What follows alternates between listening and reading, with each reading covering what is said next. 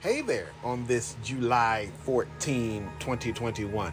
It's EDB here, that's Eric Deshaun Barrett Falong, and I believe you're connected to this because you're ready for our Wednesday meditation, which will begin in just a few moments.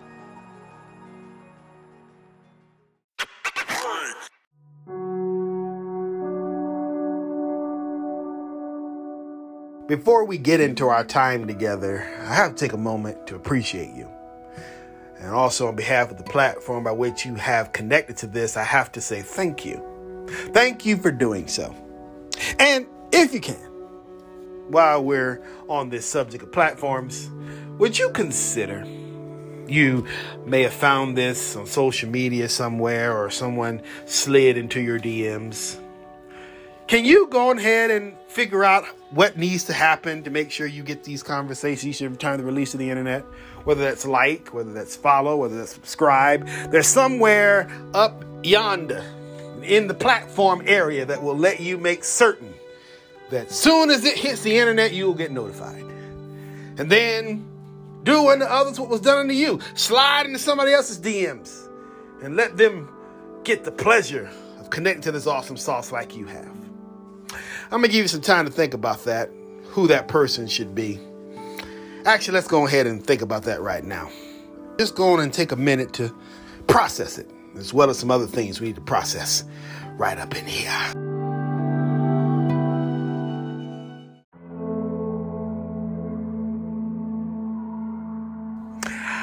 I would like to take a moment here and process what's going on in our world today. I feel that we should take this at least a minute or two, maybe possibly just 3, and just look at the world from a whole different perspective. Look at the world not just through our zoomed in lens, but look at it from how it is not only affecting us, but how it's affecting everything that's connected to us. How we can release our problems, not to our friends, not to our family, but to our Creator. How we can eliminate a lot of the stress and frustration in this world by just pouring our burdens onto our Creator. Would you do that? Would you take a few moments here and just onto the Lord, onto your Creator? You got to cuss at him. That's your business. Whatever you got to do, would you do that right now? We're going to give you a few moments to handle that piece of business.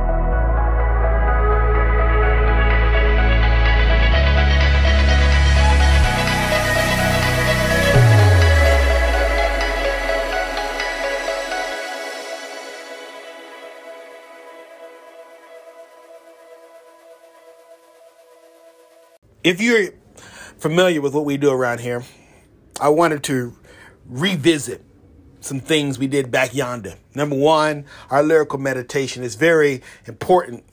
If you listen to the president's speech on last evening, if you're listening to this when it's released on July 14th. And then after that, Mama Bell is going to play, and then we're going to open our Bibles to Genesis, chapter number 3. You ready for that? Get that Bible app open. All right, let's do this.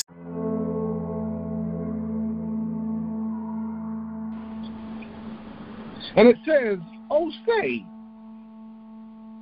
can you see by the dawn's early light what so proudly we hailed as the twilight's last gleaming?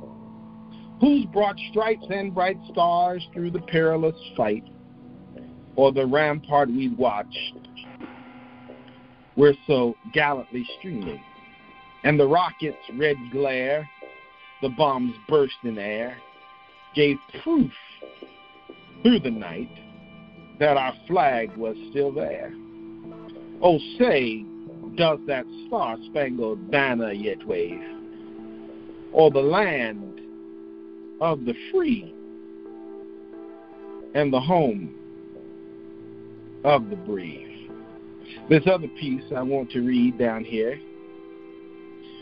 It says, "And where is the band who so volantly swore that the havoc of war and the battle's confusion, a home and a country, should leave us no more? Their blood has washed out their soul's footsteps pollution. No refuge could save the hireling and slave from the terror of flight or the gloom of the grave. And the star-spangled banner in triumph doth wave, or the land of the free and the home of the brave." And this is the last piece I want to read, and then Mama Bell can take it from there. "Oh, thus be it ever when freed men shall stand between their loved homes and the war's desolation, blessed with victory and peace, may the heaven-rescued land praise the power that has made and preserved us a nation. Then conquer we must when our cause is just. And this be our motto. And the star-spangled banner in triumph shall wave o'er the land of the free and the home."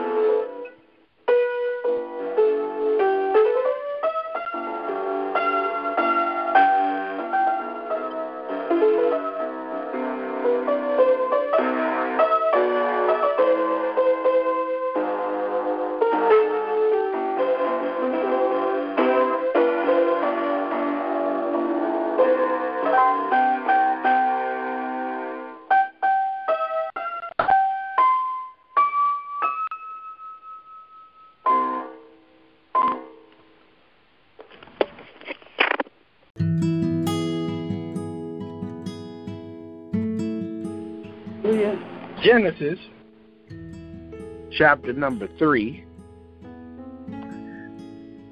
verse 1 through 6. We're going to go down and we're going to read verse 1, and we're going to go to 6, clause B, and conclude for this morning. It reads, "Now the serpent was the most cunning of all the wild animals that the Lord God had made. He said to the woman, 'Did God really say you can't eat from any tree in the garden?' The woman said to the serpent, 'We may eat the fruit from the trees in the garden. But about the fruit of the tree in the middle of the garden, God says, you must not eat it or touch it, or you will die.' 'No, you will certainly not die,' the serpent said to the woman. 'In fact, God knows that when you eat it, your eyes will be open, and you will be like God, knowing good and evil.' The woman saw that the tree was good for food and delightful to look at, and that it was desirable to obtain wisdom." Since I'm reading. "So she took some of its fruit and ate it. She also gave it some to her husband who was with her, and he ate it." I would like to, for a minute, mess you up here. Just for a minute. Why not in the middle of the week just destroy you a little bit and kind of focus on the subject? The devil was straight with me. The devil was straight with me. And now, Father, easily, we ask that you allow us to, well, we thank you easily for this opportunity, and we ask that you allow us as your spiritual jurors to properly ascertain what it is that you are saying to us, that we, from this moment, without shadow of doubt, will know how to operate in this your world. And all those in agreement with that prayer respond with a howdy. Amen. Amen. Amen.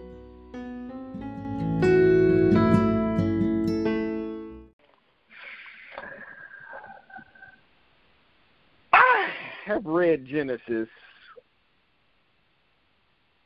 for now almost 37 years of my life.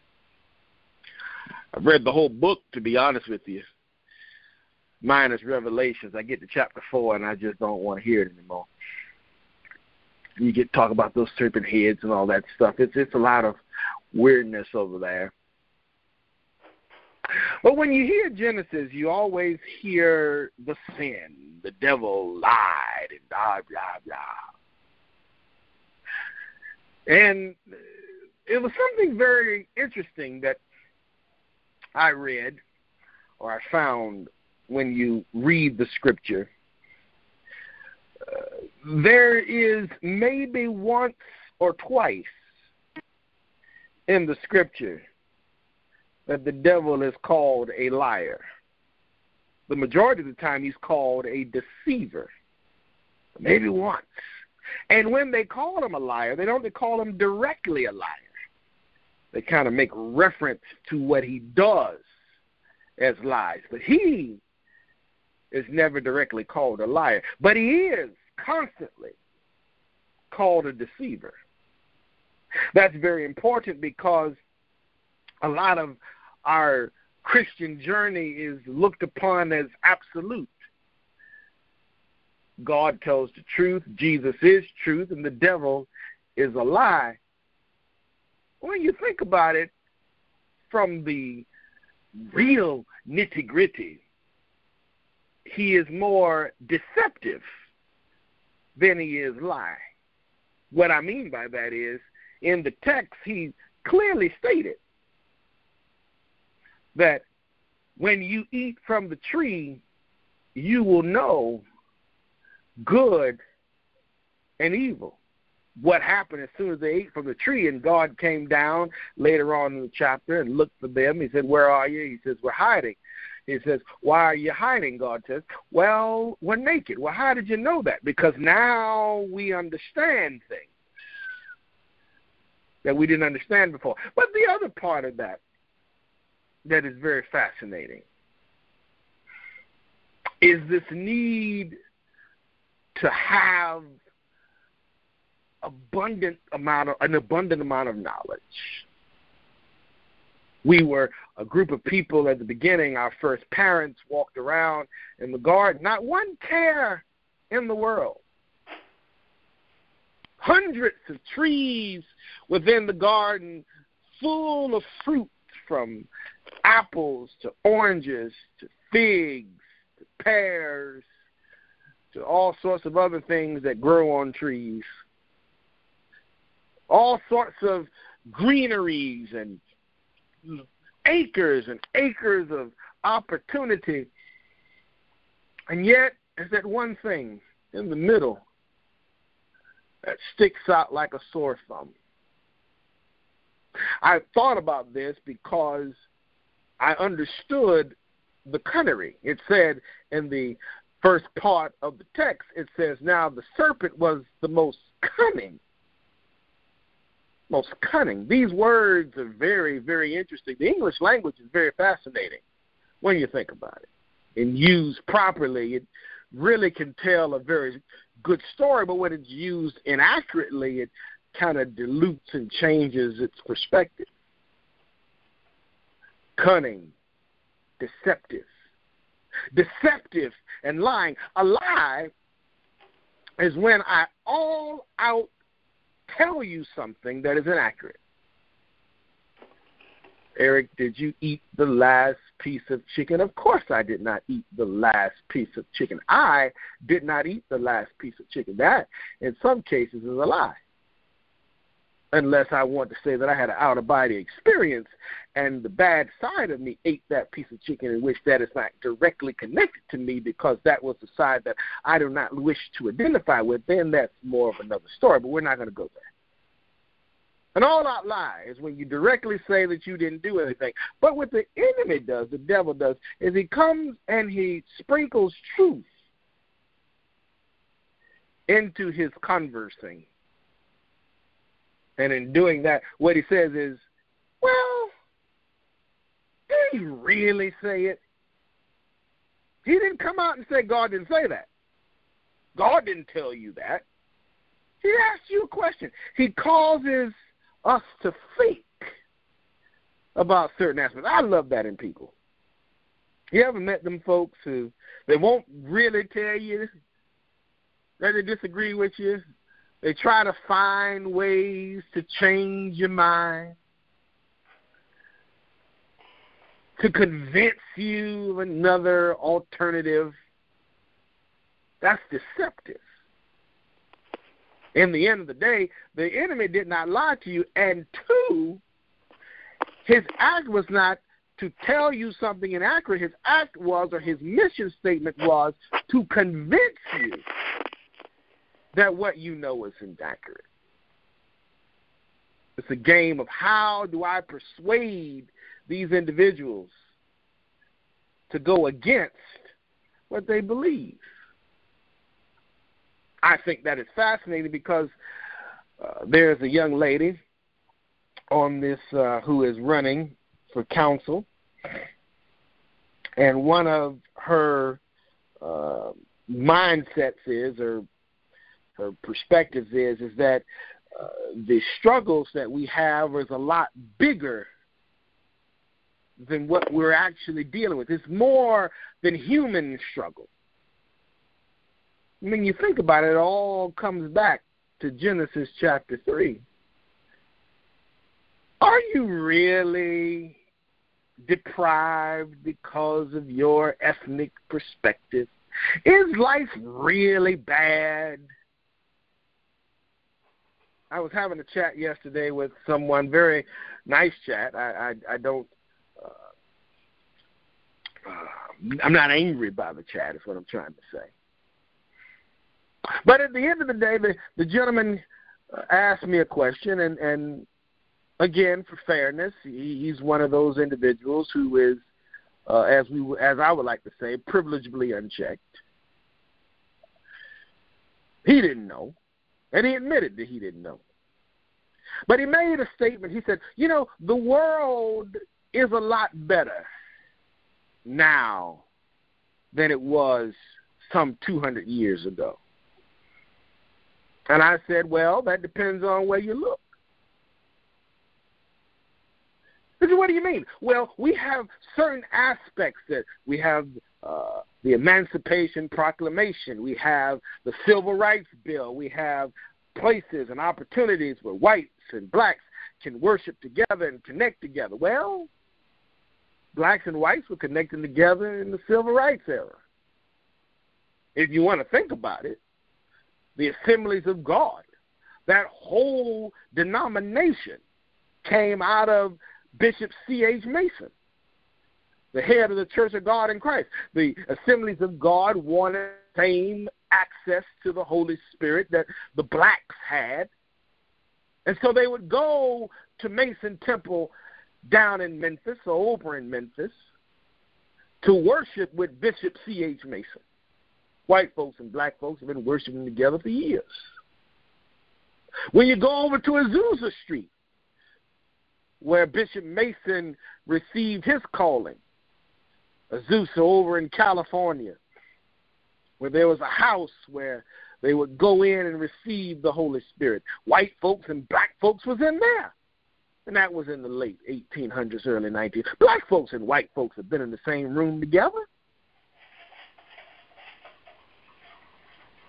But then when you say, oh, but it's better now.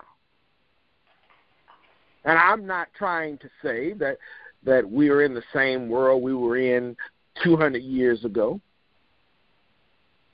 But I'm also saying, as I said with that gentleman, that depends on who you talk to. To some folks, yes, those laws have been beneficial. You and I, as I was referring to him, can sit down in a fancy coffee shop, on his dime, by the way. I was appreciative of that. That was definitely a step up for me. Well, what about those brothers and sisters who are still out in the projects, still living with the possibility of eviction? Are their lives getting better or are their lives getting worse? Depends on who you ask. And when you sit and you say, well, maybe you're not looking at it properly. That's cunning. That's deceptive. That's trying to make you see something that contradicts what you know is true. Our civic and political leaders have done that for decades now, centuries as far as I'm concerned. Trying to turn your mind, your perspective, trying to persuade you to come to their side. Cunning. All comes from this original text. The whole aspect of slavery, 3-point-something million people. Some historians have argued 25 to 1. 25 to 1. And yet, they could not overpower the people. Well, they had guns. Really? A gun? A little musket? What's that with one man, and more than likely on his plantation he had somewhere north of 2,000 to 3,000 people per plantation? What's that, 1 to 2,000? What's a little musket? No. It's the cunning deceptiveness. If you convince them that they're not human, if you convince them that they can't do it, then you have destroyed their whole well-being. Another piece of this text that bugged me here in our little journey of life. And like I said, I have started to read the Bible a little differently because I feel that for the last 37 years, the Bible has been more of a book full of stories and great for theological argument, but had no relevance to me. Until now, when you read it and you think about it, it's in this text that you get the proverbial can't see the forest for the trees. All of these trees around here, all of this opportunity. And yet, what does he use? He uses the one flaw. You have a home, you have a little money in the bank, you have a little resources. But you know what? That pipe over there has been sitting there broken for the last 6 years. That's bothered me. I got to get that pipe fixed. It's disturbing me. This one thing that I don't have. Not to mention all the people and all of the persons who like you, all of the persons who want you around. But that one person that told me that I wasn't worth anything and wished that I would leave town, that's the tree in the middle of my garden. I was, the other night, or Monday night, there was the opportunity. They had a little thing over on the other side of town. I did not attend. And my reasoning for not attending was because that, well, I don't wish to get myself involved. I don't have time to fight those people. They're just. And then last night I got a call. A gentleman said, we missed you. And I said, who's this we, Kimosabe? And they said, well, there was a bunch of folks around and we were talking. And they said, Eric wasn't here. I said, oh. They said, yeah, we missed you. Now, before anybody goes, say, well, that's great. They're glad that they missed you. Here's another part of this cunningness that I've realized. You know, when they call you and want to tell you how good you are. Now, maybe I'm evil, and you know, some folks have said that I. They say a lot of things. I don't have time to mention it, but for me, when you call and tell me how good I am, and you know, you're just a wonderful person, my next response is, what do you want? It's a deceptive way. If we can use your emotions and get in with how good you are and pat you up and butter you and make you feel special,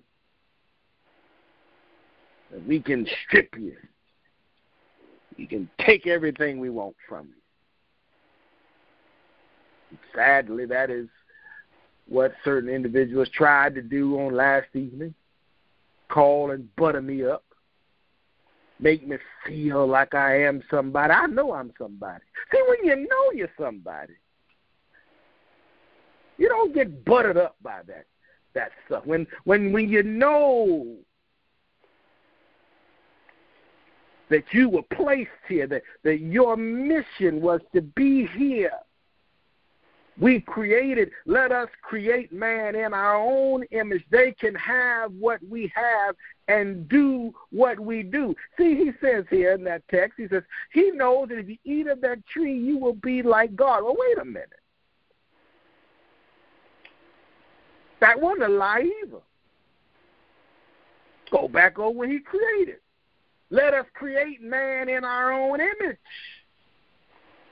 They will have what we have, and they can do what we do. He did not lie. He just played to their flaw. And I look around at a lot of folks, and I watch as the cunning deceptors playing to their flaws. We must eliminate critical race theory. They're going to put you out here in a minute. If we keep letting them teach like this, and keep letting them push this agenda, then eventually they're going to push us out. No, it's not they're going to push y'all out because we teach critical race theory. It's not that they're going to push y'all out because we believe in self-awareness and personal motivation. No, we're going to push you out because 20-1 we keep our babies.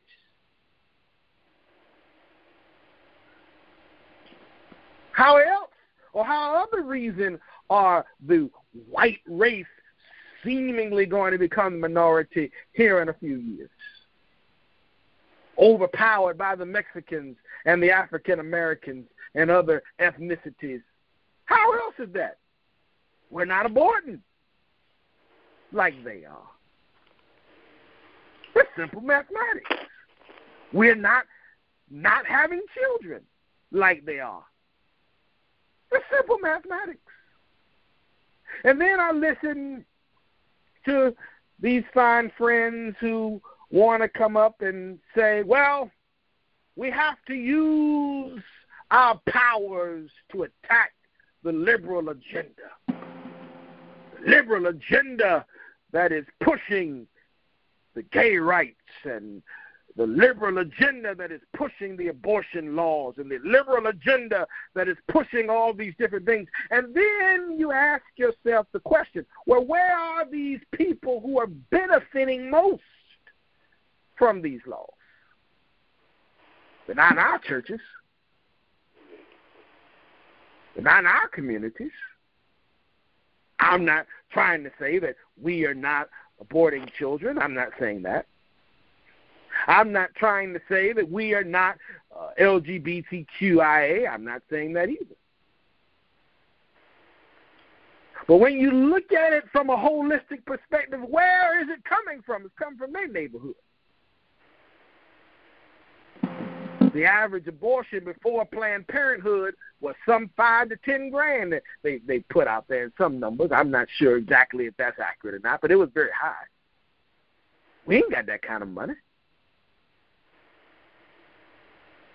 So how are you saying doctors are legally doing something and it's in our neighborhood we broke? How do we get blamed for something we can't afford? No. Because we have to find a flaw. And then we tap on to that flaw. They're the reason. They're the problem. And they use that to rally their people. And that's the reason why you listen. I talk to some of them and I listen to what they're saying, and they come out and they say, well, the reason why we have this problem is because the legals is coming over and taking our jobs. How can they take a job when they don't own the company? How can we take a house and we have no connection to the mortgage industry? We can't move into your neighborhood if somebody doesn't give us a house. We didn't build them. But no, your problem, your flaw is somebody else's responsibility. And if you want to fix your problem, you get rid of those individuals. Cunning and deceptive. And so I say that as I come in from a landing.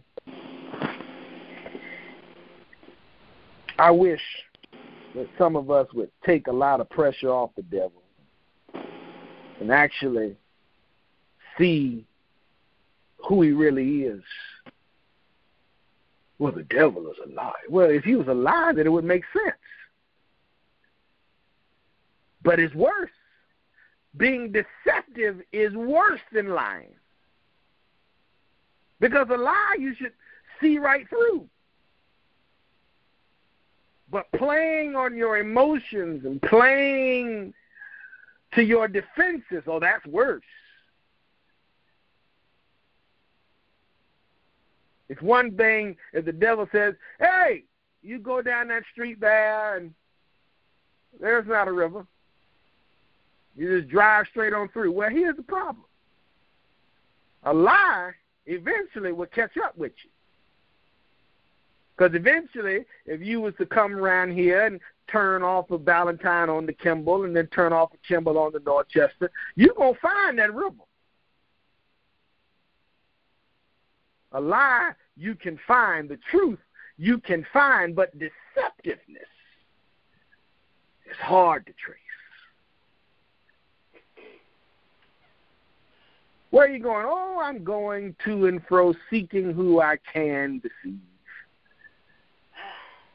who I can devour, not who I can lie to. He comes to kill, to steal, and to lie. No, he comes to kill, to steal, and to destroy. And the only way that he can destroy is by convincing you to destroy yourself. No man taketh my life, I lay it down. And the same that I have, you have as well. So therefore, if no man can take his life being Jesus, then no man can take our lives unless we give it up. No man can take your faith. No man can take your conviction. No man can take your ideals. No man can take your personality. No man can take your identity. You must lay it down, and that is the cunningness of the serpent. So when you realize that he is being, as they say in the street, straight up, he is telling you what he is trying to do. Hey, Satan, what are you doing? Well, I'm going down here seeing how many friends I can make. That's not what he said. He told God the truth. I'm going to destroy some folks.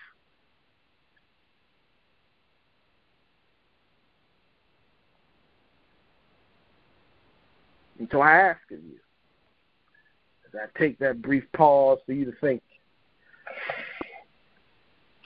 I hope that in your travels and your journey that you will see that we wrestle not against flesh and blood.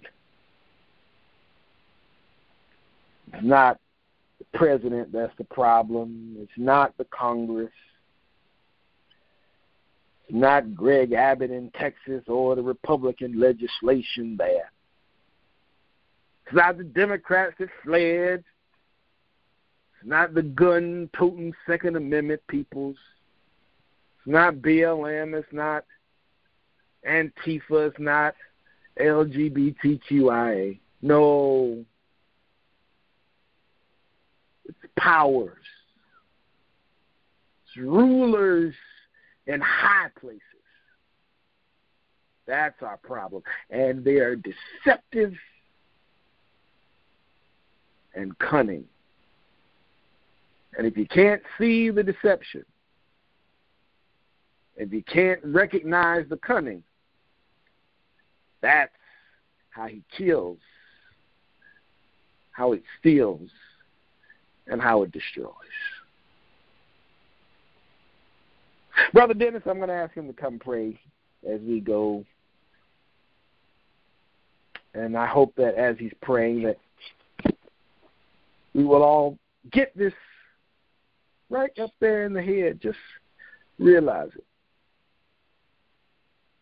See what he's saying. That as they would say down at the old church, that old good, no good soothsayer. See what he's saying. And then once you see it, understand it. And then look around and realize that, yes, there's this one flaw I have. Yes, there's this one tree that I was told not to take up. But you know what? I got 40 million other trees. I can live without this one. There's 40 million trees in this desert. Look on the bright side. I don't like math, so I'm not going to say 40 million. But if there's 40 trees in this desert, and God or I was instructed not to eat of one, there's 39 left. 39 trees that is producing more fruit than I can ever enjoy in a lifetime. Why does it matter about that one? Why does this flaw matter in our friends when you got 40 million other reasons why they're awesome? Why did you throw your buddy away because she cut your plate? You got 12 others. The cunningness, the deceptiveness, exploiting the problem bigger than it is. When they take this, and Brother Dennis is going to pray, I promise I'm done. When they go out there and they take these videos and things on TV, it's what you call a camera trick. They take it and they shoot in close and make you seem like it's massive amounts of people. But if you ever saw it, it might be 5 folks on a corner. They've amplified it and made it bigger than it was. They made the tree larger than it is. But if you zoom out, you almost can't even find it in the garden because it's lost in the forest.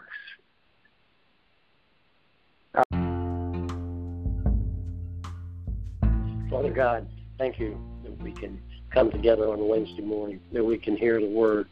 Lord, we know that Satan is a deceiver, and we have to remember that. He doesn't lie. He just deceives. There are a lot of things that he puts in our ways. And as we walk today, let us remember that as we come across things and really look at things for really what they are. Like Eric said, sometimes the news is one thing. I remember when Michael Vick went to play ball with one of the football teams, and they said protests were outside, protested, and again they were up close and personal. If you look back, as one person told me, he said there was only like 6 people there, but they made it look bigger. So we have to remember that Satan does do things. He'll deceive you. He'll make it look good. He makes everything look good. It's all, the grass is always greener. It may look green until you get there. We all know the truth in that. But Father God, we just thank you. We ask you to be with us, protect us, be with our families, Lord. Keep us safe, keep us healthy. You know what we need, and you know why we need it, Lord. And we hope that our needs are in line with yours. We just thank you for today, and we just give you all the praise and honor. And be with us until we can meet again on Sunday. Amen and amen. Amen.